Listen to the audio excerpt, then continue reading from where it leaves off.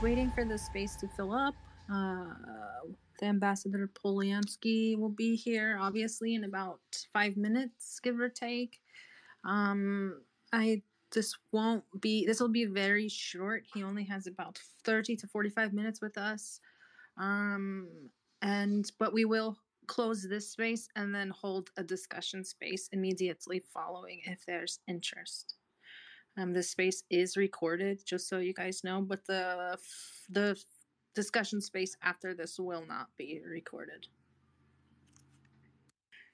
Ben and Tyler, if you guys want to discuss anything before he gets into the room, just to break the awkward silence. I've just been reading through stuff and boning up on current events just to try and make sure that the questions I ask are relevant if I get to ask them, that is. I imagine there's going to be a lot of people who are interested in asking questions. I have a big pool, but it seems like people kind of ask the same types of questions. So I'm hoping that we'll ask stuff broadly enough that like a lot of people's questions get answered. Should we go over it with that any questions that we cannot ask or any topics that we should not discuss? He didn't say any, but I think that we might not want to get into too much like very sensitive information, like questions about the most recent drone strikes at the airfield. I highly doubt he can even talk about that. Right, of course. Okay. But also, he might. If the listeners have any questions or comments, put them in the chat in the comment section of the space, and we'll try to pack in as much as we can. I don't personally have that many questions because I can ask questions whenever I want. So this is mostly for you guys and your questions. So yeah, I'm hoping to pack in as much as I can. Perfect. Thank you. I've been looking forward to this space all week long, thinking about it. It's interesting. He actually came on to a space that I was on a few months ago, and very articulate, very forthcoming, answered everybody's questions. Seems to be a really nice man. I've been scheduling this for 8 months. I think we've been scheduling this for 8 months. Conversations for 8 months, and finally it just did it. Well, I imagine he's very busy and hard to get a hold of for something like this.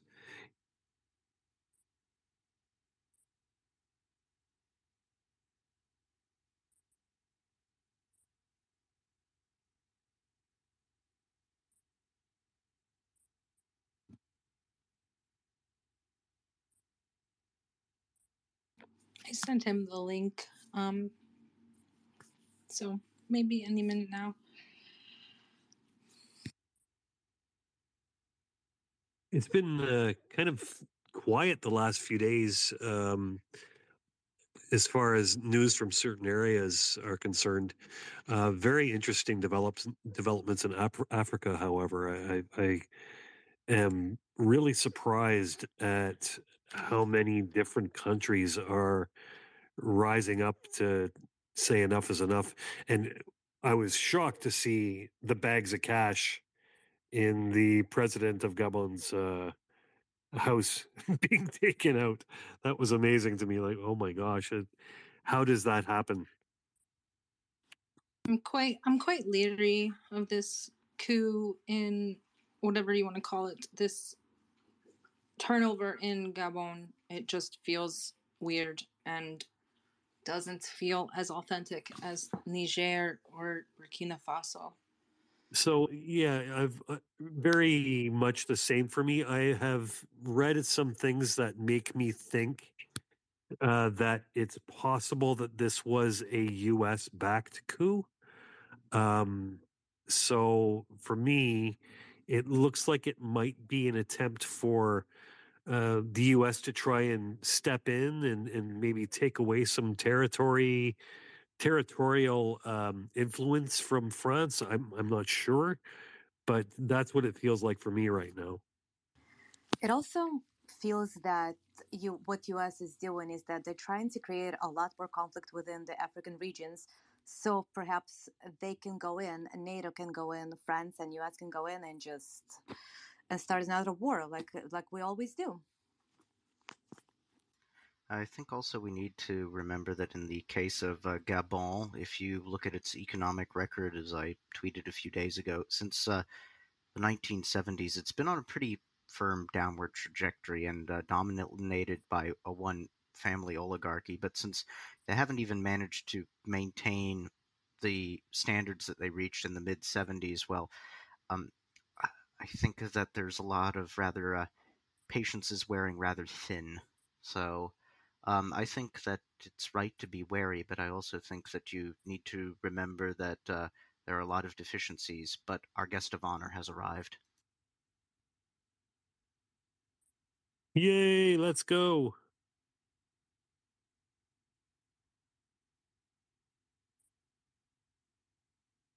I can't see him. There we go. There we go. I've got him.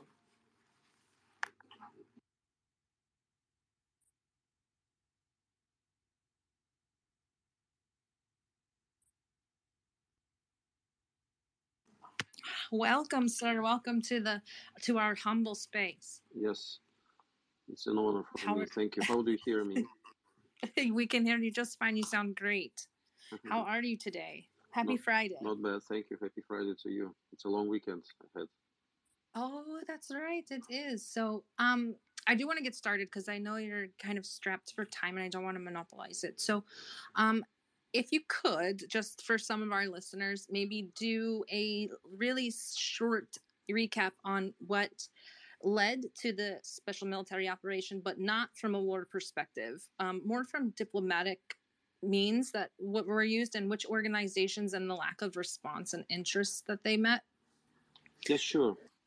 Sure, I'm very pleased to do so. I think that more and more people nowadays, when they analyze the situation, the facts, they understand that the history with Ukraine, with Ukrainian crisis, hasn't started on the 24th of February of 2022. Actually, there were different stages of this crisis. The most acute one started in 2014 when there was this unconstitutional coup d'etat, which we call Maidan coup d'etat, promoted by the US and its allies in Kiev.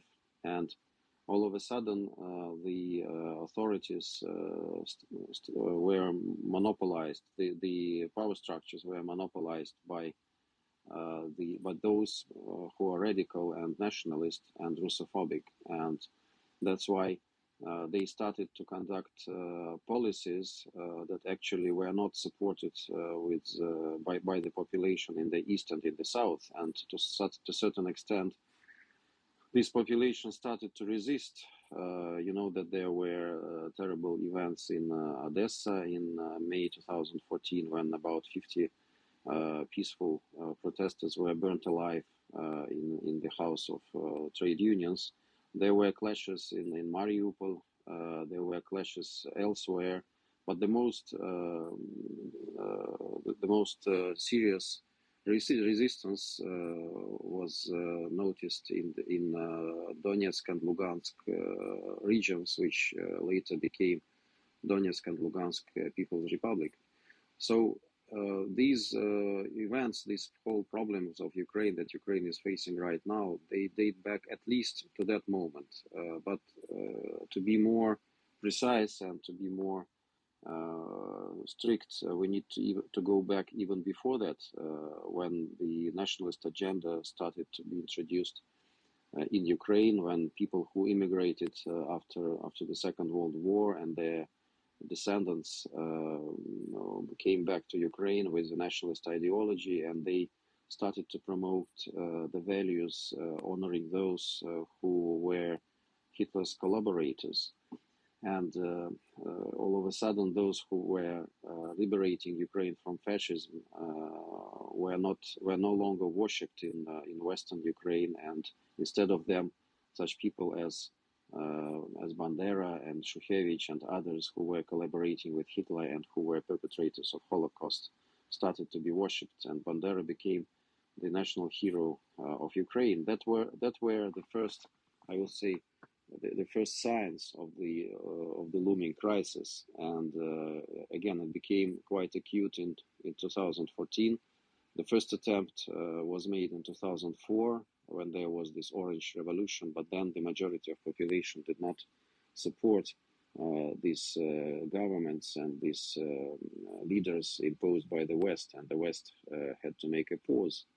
So the current Ukraine is a total geopolitical project of the West. Its only aim is to be a tool of weakening Russia, of promoting Western geopolitical interests, and the West absolutely doesn't care about Ukraine, about Ukrainians. I think that's quite obvious right now, and more people are asking themselves the question: what is the end game for Ukraine in this Western equation that they are now trying to solve?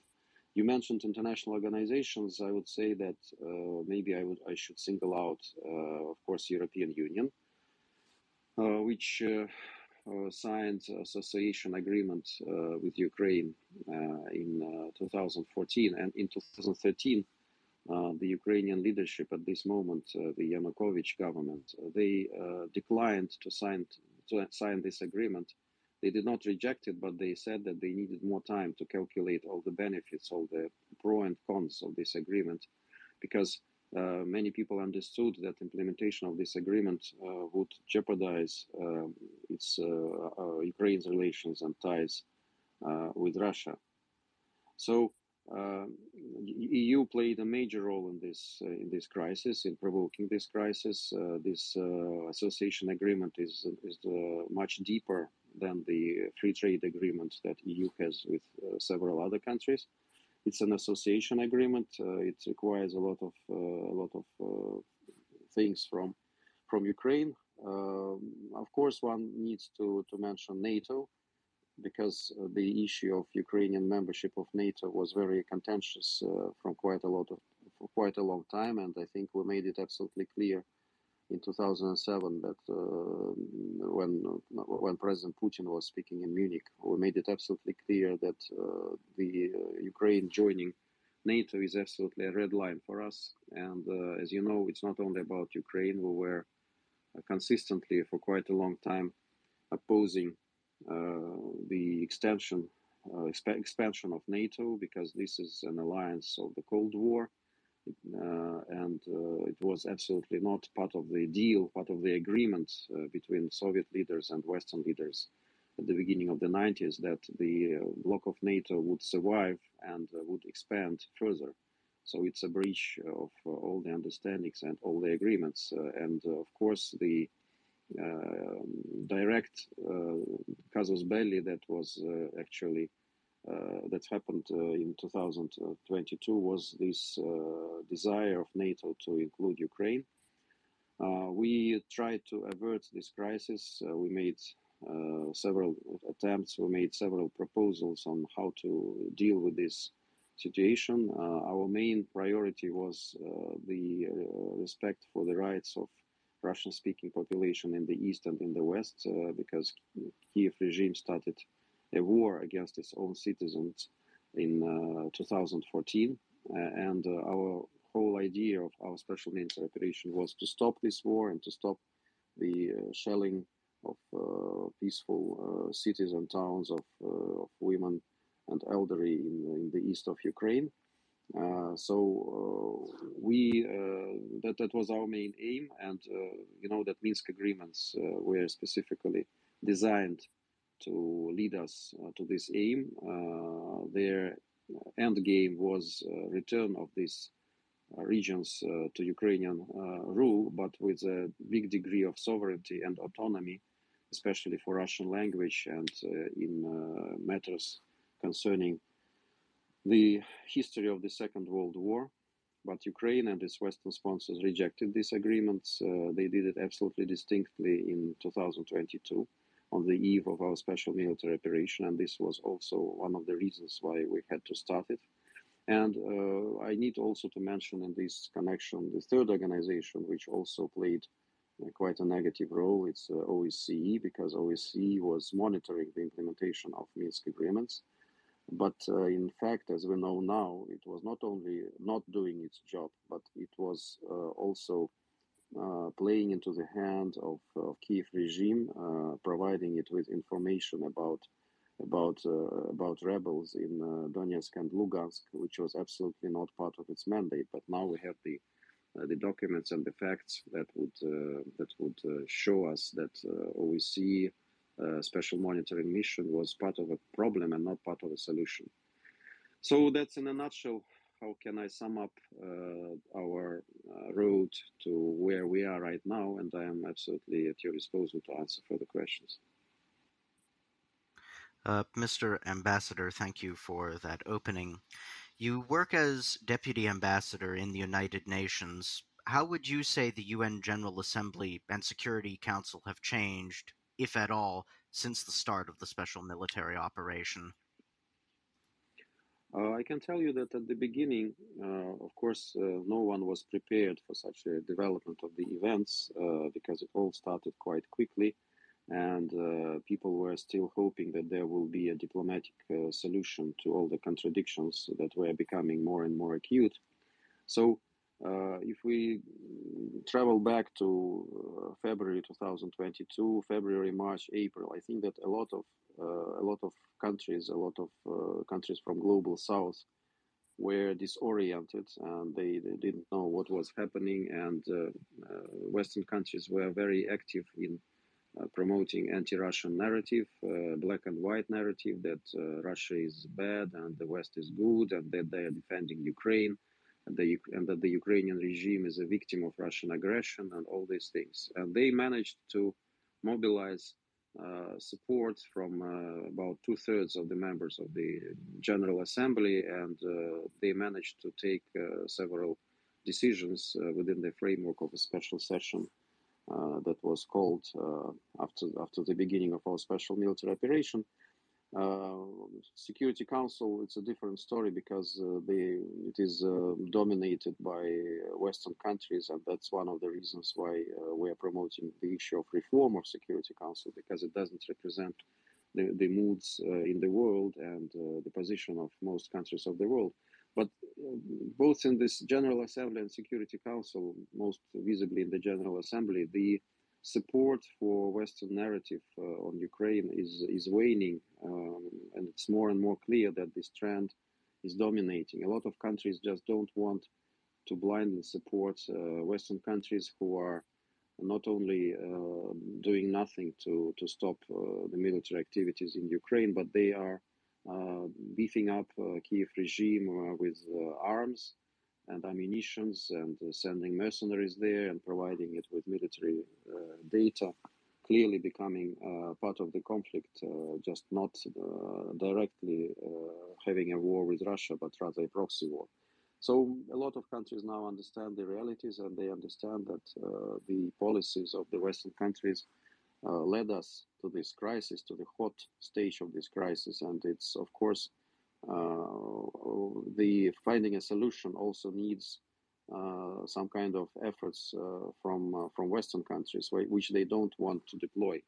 And that's the situation as seen by many of our partners. And it is more and more difficult for Ukraine and its Western backers to mobilize support in the General Assembly or elsewhere for anti-Russian initiatives, especially when it was told to the world that the peace in Ukraine was within reach more than a year ago in March, when there was a peaceful plan which was approved by Ukraine, by Ukrainian negotiators. And the Ukrainian authorities were ready to agree on this plan, and this plan would keep Ukraine as it is, with several conditions, with the guarantees for the Russian-speaking population, and with the issue of demilitarization of Ukraine, denazification of Ukraine, and not and Ukraine becoming a neutral country, not joining NATO. So all these principles were supported by Ukrainian government, but then some Western countries, namely the United Kingdom and United States, stepped in, and they convinced the Zelensky regime that with the help of the West, with the help of Western armaments, Ukraine is capable of defeating Russia, and that was a tragic mistake for Ukraine, for Kiev regime. And now we are seeing what we're seeing on the battlefield is absolutely showing that Ukraine is holding out only because of Western supplies. It has squandered several armies of its own, and the military situation is very bad for Ukraine, and the Western countries don't know what to do, how to help Ukraine to survive and to kind of make more problems and headaches for Russia. So from the military point of view, the situation on the battlefield is not absolutely not in the benefit of Ukraine right now. So and also people in our colleagues in General Assembly and in the United Nations, they also see this trend. They understand that the warmongers, the Western warmongers, are the ones who are responsible for this crisis, and it's not very easy to convince them into anti-Russian initiatives in the United Nations, and that makes our Western counterparts quite mad, and they feel that they are a little bit isolated. So any anti-Russian initiative now enjoys something about 60, 65, 70 maximum backers, mostly from Western countries and their closest allies. But the majority of the members of the General Assembly, they are reluctant to support such anti-Russian moves because the situation is much more complex than the Western countries try to present it to be. Thank you so much for your answer. Anna, did you want to go and ask about? I did. Thank you. Dmitry, it's a pleasure to meet you. I had a question. Recently, Tucker Carlson had an interview, and he said something extremely important. I think for all of us. He said that he believes that United States and Russia will be in hot war in the next year or so. What are your thoughts on this? What are your feelings on this? What is Russian government thinks about this type of possibility? And how scary is this to possibly have two major nuclear powers to go to war with each other? Thank you. Well, thank you, Anna, for this question. It's not up to us to weigh the probability of this scenario. We have been warning repeatedly and consistently that the situation is quite dangerous and there is a big risk of direct clash between Russia and NATO. Actually, NATO is very much involved in what's happening in Ukraine. It's providing with satellite intelligence data, with other means. Of course, it provides ammunition, arms, everything, but maybe manpower. But we don't know for sure because there are a lot of indications that there are some kind of instructors and mercenaries, and some people are very mysteriously declared dead back home, even generals and officers from NATO. So this is all very suspicious. We can't exclude that they participate in some kind of activities in Ukraine. So of course the danger is very big, and I mentioned that militarily the situation is very bad for Kiev regime, and everyone understands that its only lifeline is Western support. So Western support is also waning a little bit, and I think that in the United States a lot of people, as elsewhere, start to realize that Kiev regime is losing.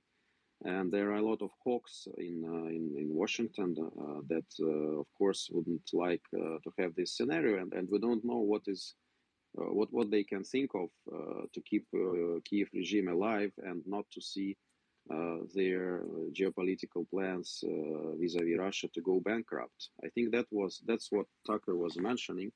He was speaking hypothetically. We don't have crystal ball in our hands, so everything can happen. Nothing is excluded when there is such a close military clash, even if a proxy clash between NATO and Russia. So you never know what will happen at the next stage. And of course, this is a very dangerous situation. And I really don't think that I should comment more on this, because this would be mere speculation. But again, I would say that the danger of direct clash is always there. It's not our choice, it's the choice of NATO, which can at any moment stop supporting Kiev regime, and then I think the whole war will be over quite soon. And a lot of analytics and specialists, analysts and specialists, including I think Tucker Carlson, were repeatedly saying that this is the scenario that would follow if Kiev regime all of a sudden will not have Western support. Thank you for that. Go ahead, Tyler. It's a pleasure to have you here, sir. Thank you very much for answering our questions. So my question is this. There's been a lot of talk over the last year about red lines being crossed. And recently there was that drone attack. And there was some speculation around the fact that it may have been initially, launched via Estonia. And then later on, it was said that it was possible that the UAVs actually just flew through Estonian territory. So as far as a response from you at the UN, would you be discussing, the red lines being crossed and the possibility of reprisals? Where do you go in this sort of situation? Well, thank you, Tyler, for the question. I think that all the red lines have already been crossed repeatedly, and we indicated this. So it's very hard to see what crimes NATO hasn't committed in their futile attempts to bring strategic defeat to Russia.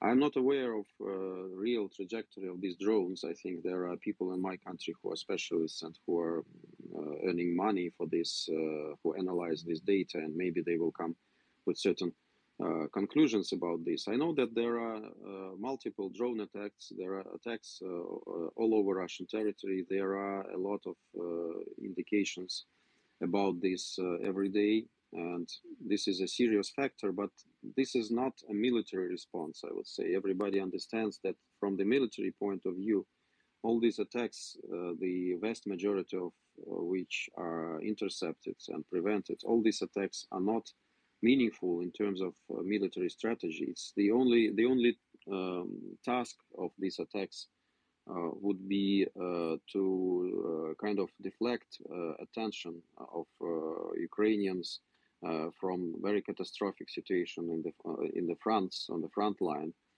because Ukraine is clearly losing, and the Kiev regime is willing to show that it is capable of inflicting certain damage to Russia. There is, of course, damage and there are explosions, but this is very limited, and we are also learning lessons, and now we are more and more capable every day of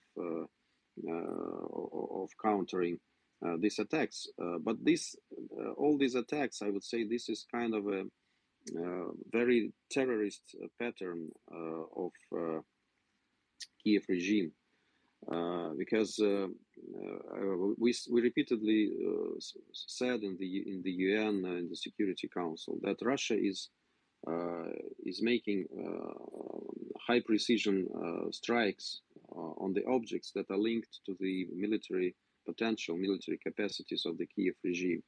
It can be energy infrastructure or logistical infrastructure, but it's quite clear from the news, from the videos that there are in the internet, that Russian strikes are made with high precision weapons, and they are not targeting civilians. So the civilians' casualties that happen, they happen because of the work of Ukrainian anti-missile defense, because it's obsolete, because it's placed in the residential areas against and in full breach of international humanitarian law. So it's because of either missiles are deflected by the work of this air defense, or which happens most frequently, as it happened in Odessa recently with the cathedral, for example. It's the missiles of air defense simply miss the target and they fall in residential areas. If they were situated on the outskirts, then the consequences would have been absolutely different. If you read Ukrainian or Russian, and you will take an effort to study Ukrainian Telegram channels or news channels, you will see that there are a lot of warnings, even from the Ukrainians themselves, which clearly show that Ukrainians are not fearful of Russian attacks. They are fearful of their own air defense, which inflicts all this damage to civilian infrastructure and which kills civilians. So they know that Russia is not after civilians. Now, Russia is not behaving in the way the Ukrainian regime is behaving, because when Ukrainian regime is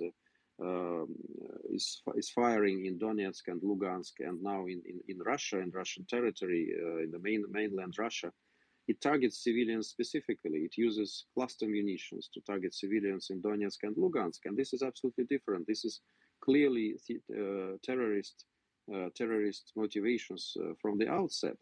There are terrorist attacks against non-military infrastructure, like the bridge to Crimea, which is not used for military deliveries, and everybody knows this. So the way these attacks are being committed, it very much resembles the tactics of Islamic terrorists, because, as you might know, the driver of the lorry who carried the explosives during the first attack against Crimea bridge was not aware that he was transporting something explosive. So he was used without himself knowing. This is a very terrorist tactics, and that is the difference between our military strategy, our military activities, and the terrorist activities of Kiev regime. And we also try to make it absolutely clear in the United Nations.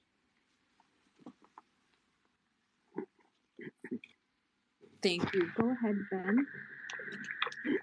Hi, Ambassador. Thank you for joining us. I have a few questions if there's time. Feel free to keep your answers short.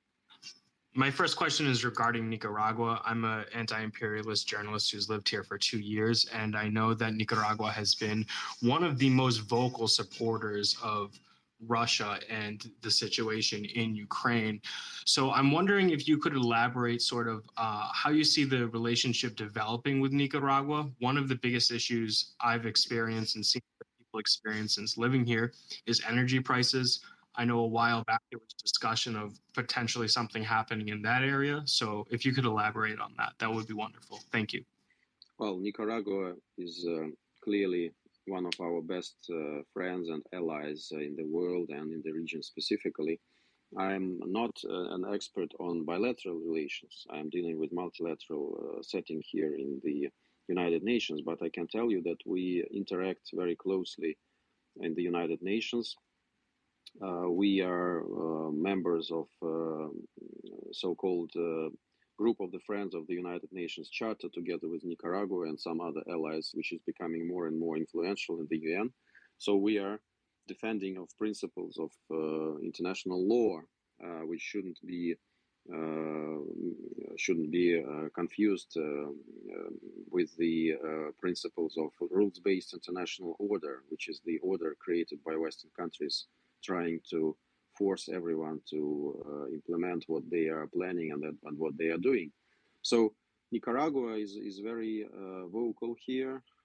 Nicaragua is an important member in international relations, very vocal player and very visible player. And I think that our relations with this country are becoming more and more close. I heard about recent exchanges that would make our relations even more visible and fruitful, both for Nicaragua and for Russia. But I clearly don't have details at my disposal to be more precise on this. Sure. And, from my experience, I see Russia's presence very, very much welcome amongst the population in Nicaragua. So my next question is that the United the United States is clearly failing in Ukraine, and tensions are extremely high in West Africa right now. Are you worried about the potential of a hot war breaking out? And if so, do you believe that the U.S. may attempt to pivot from Ukraine to Nicaragua, rather to West Africa or Africa in general, in an attempt to preserve their hegemony and save face? It's very difficult for me to predict the behavior of the United States. I think there are a lot of regions and situations in the world where potential U.S. actions can bring us to a hot conflict, both between Russia and U.S. or between China and U.S. And U.S. is a known warmonger for many years.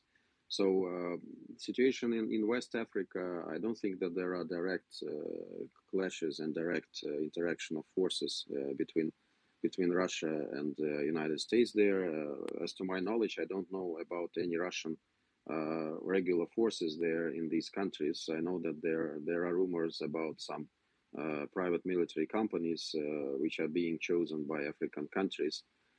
But there are situations when Western private military companies are also chosen by certain governments. So I wouldn't make the same comparison between what's happening in Ukraine, where NATO is trying to prop up the Ukrainian army with everything they can, including with specialists and instructors and armaments, and West Africa, where there is the situation of, if I can say so, of African Spring, when a lot of African governments are realizing that they need to defend their own interests and pursue more independent policy in the world. And this is, of course, very disappointing for Western governments who want to maintain their control of these regions. But I think this is an objective trend, and it's hard to really to block this trend, and it's up to African countries and peoples to choose their future. We are very much supportive of this, and we have always been so, even since the time of the Soviet Union, and I think that they remember our support. So same about people elsewhere in the world. We would always support countries who are not afraid of promoting their own values and their own priorities in Africa or elsewhere. And I think that's also one thing that the West doesn't like about Russia. Yeah, it certainly seems like the history of Russia's efforts in Africa is very much unmistakable. So my last question, if there's time, is that many people have spoken about BRICS as a rival to the G7, but the UN Security Council has been increasingly sort of a roadblock to building a more just world and having real resolutions to major problems. And I don't think there's a clear path to including more members in the permanent Security Council. So do you see BRICS eventually becoming sort of an alternative to the United Nations as well? And thank you for your time. Thank you for your questions. I don't think that we should really view this situation through the optics that you explained. I don't think that BRICS is an alternative to the United Nations. It may be an alternative to G7, maybe because of countries that participate there, but it's really not an alternative to the UN, because UN is a core of multilateral system. We all support the idea of multilateralism, and I think that UN is a good tool. It's a right tool. It was rightly designed after the Second World War. And the problem is that this tool is not always used properly in accordance with the instructions, in accordance with the UN Charter. So I don't think that it's the problem is in the UN itself, in the way it was designed. Of course, one can make it better. There are a lot of efforts to bring about reform of the General Assembly of the Security Council, and I think that at some point of time these efforts will succeed. But the construction itself is correct, and BRICS is absolutely different thing. It's more about finances and economics. Of course, there is a political component, but it's something in support of United Nations, of true multilateralism.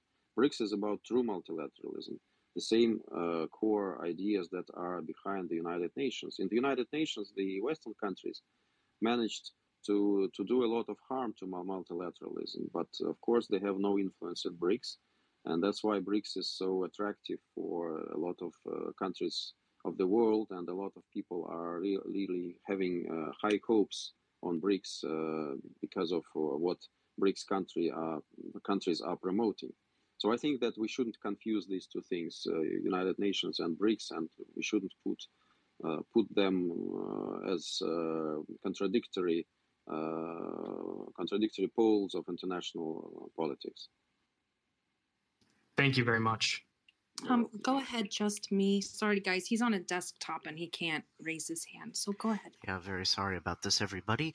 But, Mr. Ambassador, currently one of the main international points of pressure, at least from what we can read in the press, is for Russia to return to the so-called Black Sea grain deal.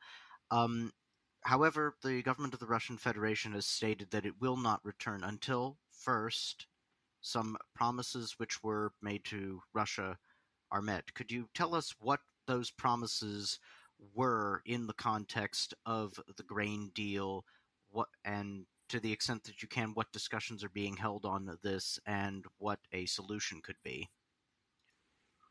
Thank you for this question. I think we quite extensively covered this issue in July. I personally delivered several speeches in this regard, and everybody can get them in full detail of what we were saying.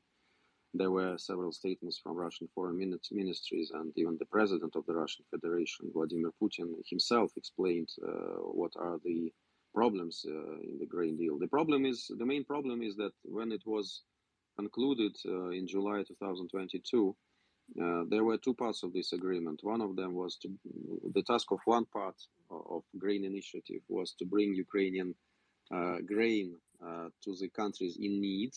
So it was a humanitarian project. The other task was to bring Russian food products, including grain and also fertilizers, to world markets. So these were two same elements, two halves of one brain that was promoted by the United Nations. And it was absolutely clear that the equilibrium was achieved because these two parts of the same deal were to be implemented meticulously. But what happened next was that Western countries started to prioritize, to put it mildly, the Ukrainian grain initiative. The Ukrainian grain initiative, Black Sea grain initiative, very, very clearly and very soon, instead of humanitarian one, became a commercial one. And the grain from Ukraine was going to wealthy countries, to European countries, to those countries who were making money because of this grain, but not to the countries in need. So one thing that we demand is to change, we were demanding this when the initiative was still alive. So to change the character of this initiative and to make it humanitarian again. Everybody knows also that Ukraine was using the humanitarian corridor that was safeguarded because of the implementation of this initiative for military purposes, for attacks on Russian infrastructure, military and civilian objects, which is absolutely contrary to the agreement that was achieved. We demanded to put an end to this repeatedly, but we were not heard. And the second part of this deal about Russian fertilizers and food products was not implemented at all. So it required certain considerable moves on behalf of Western countries who formally do not impose sanctions on Russian agriculture and fertilizers. But because of the other measures, the companies who are dealing with this are not capable of implementing the second part of the deal. They are very much afraid of sanctions, of repercussions. The financial transactions can't happen because the Russian Agriculture Bank, which is responsible for this part of our economy, is not capable of making or receiving payments. And one of the demands was to re-SWIFT this bank back to the international system for making these transactions possible. There was a question of rate of insurance to Russian deliveries. There was a question of Russian fertilizers, which were kept in some European ports, confiscated, and we were ready to provide these fertilizers free of charge to countries in need in Africa. There were questions of spare parts for our agricultural machinery, which also became a problem after the introduction of Western sanctions. So all these things were clearly on the paper, not to mention the ammonia pipeline, Taliati-Odessa, which was also part of the deal, and which Secretary General promised to us that it will be operational, but Ukraine started to blackmail everyone. And you know that I think in June or in May they blew up this pipeline. I think closing this issue at all. So it was absolutely clear that the Western countries, they do not want to implement the Russian part of the deal, but they are keen to provide further implementation for Ukrainian part, which was distorted, as I said. It was no longer humanitarian, and we were demanding to put an end to this, and we were also citing figures that Russian agriculture, Russian grain is much more important for world markets. So Ukraine was providing only 5% of world grain, whereas Russia was providing 20%.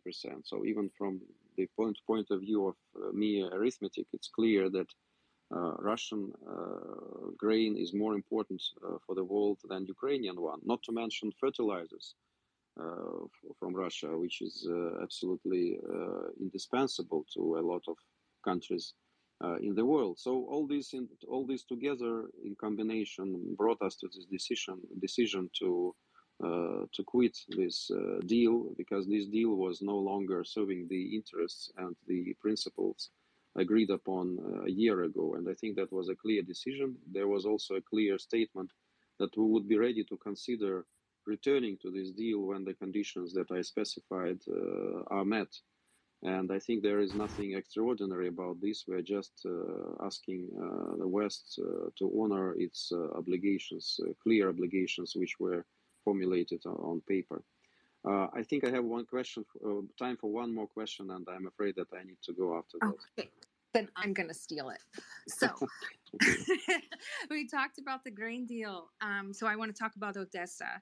So what is the future scenario if Russia if peace is achieved without the reunification of Odessa? And what are the implications for places like the PMR or Abkhazia or Ossetia? Don't you believe that Russia needs to extend land bridge to Transnistria, and other breakaway republics will also need to be assisted? These are all hypothetical scenarios, and I really don't believe that I am in a position to discuss hypothetics. I'm a diplomat. I have my instructions. I have certain facts that I can analyze. I read a lot of opinions in this regard. Some people say that it is indispensable to move in this direction. The others say that we shouldn't. But there is one thing that I want to make absolutely clear, is that we started this special military operation because there was a Russophobic hornet's nest created at our borders.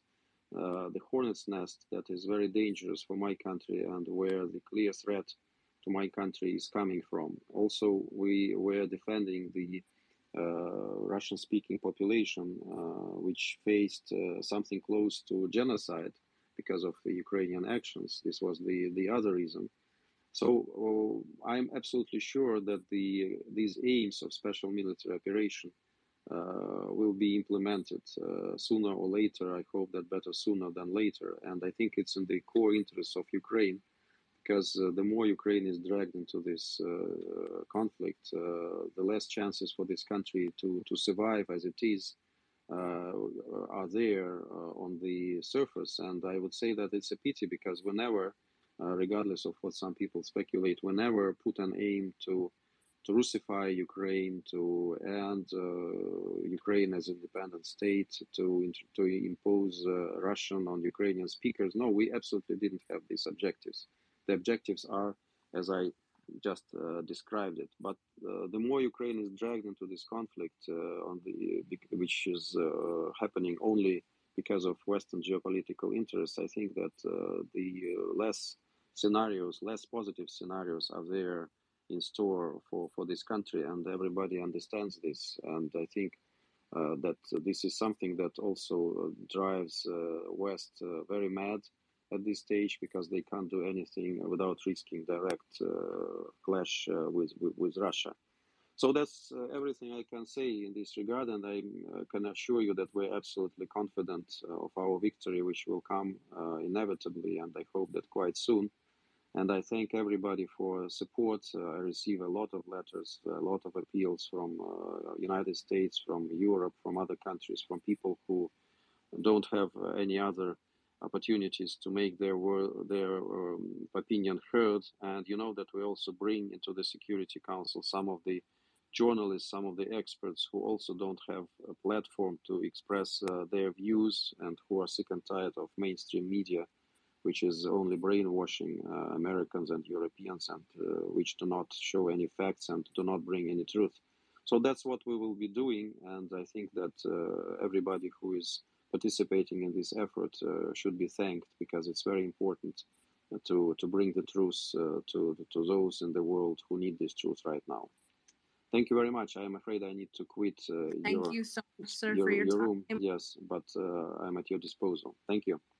We will talk soon.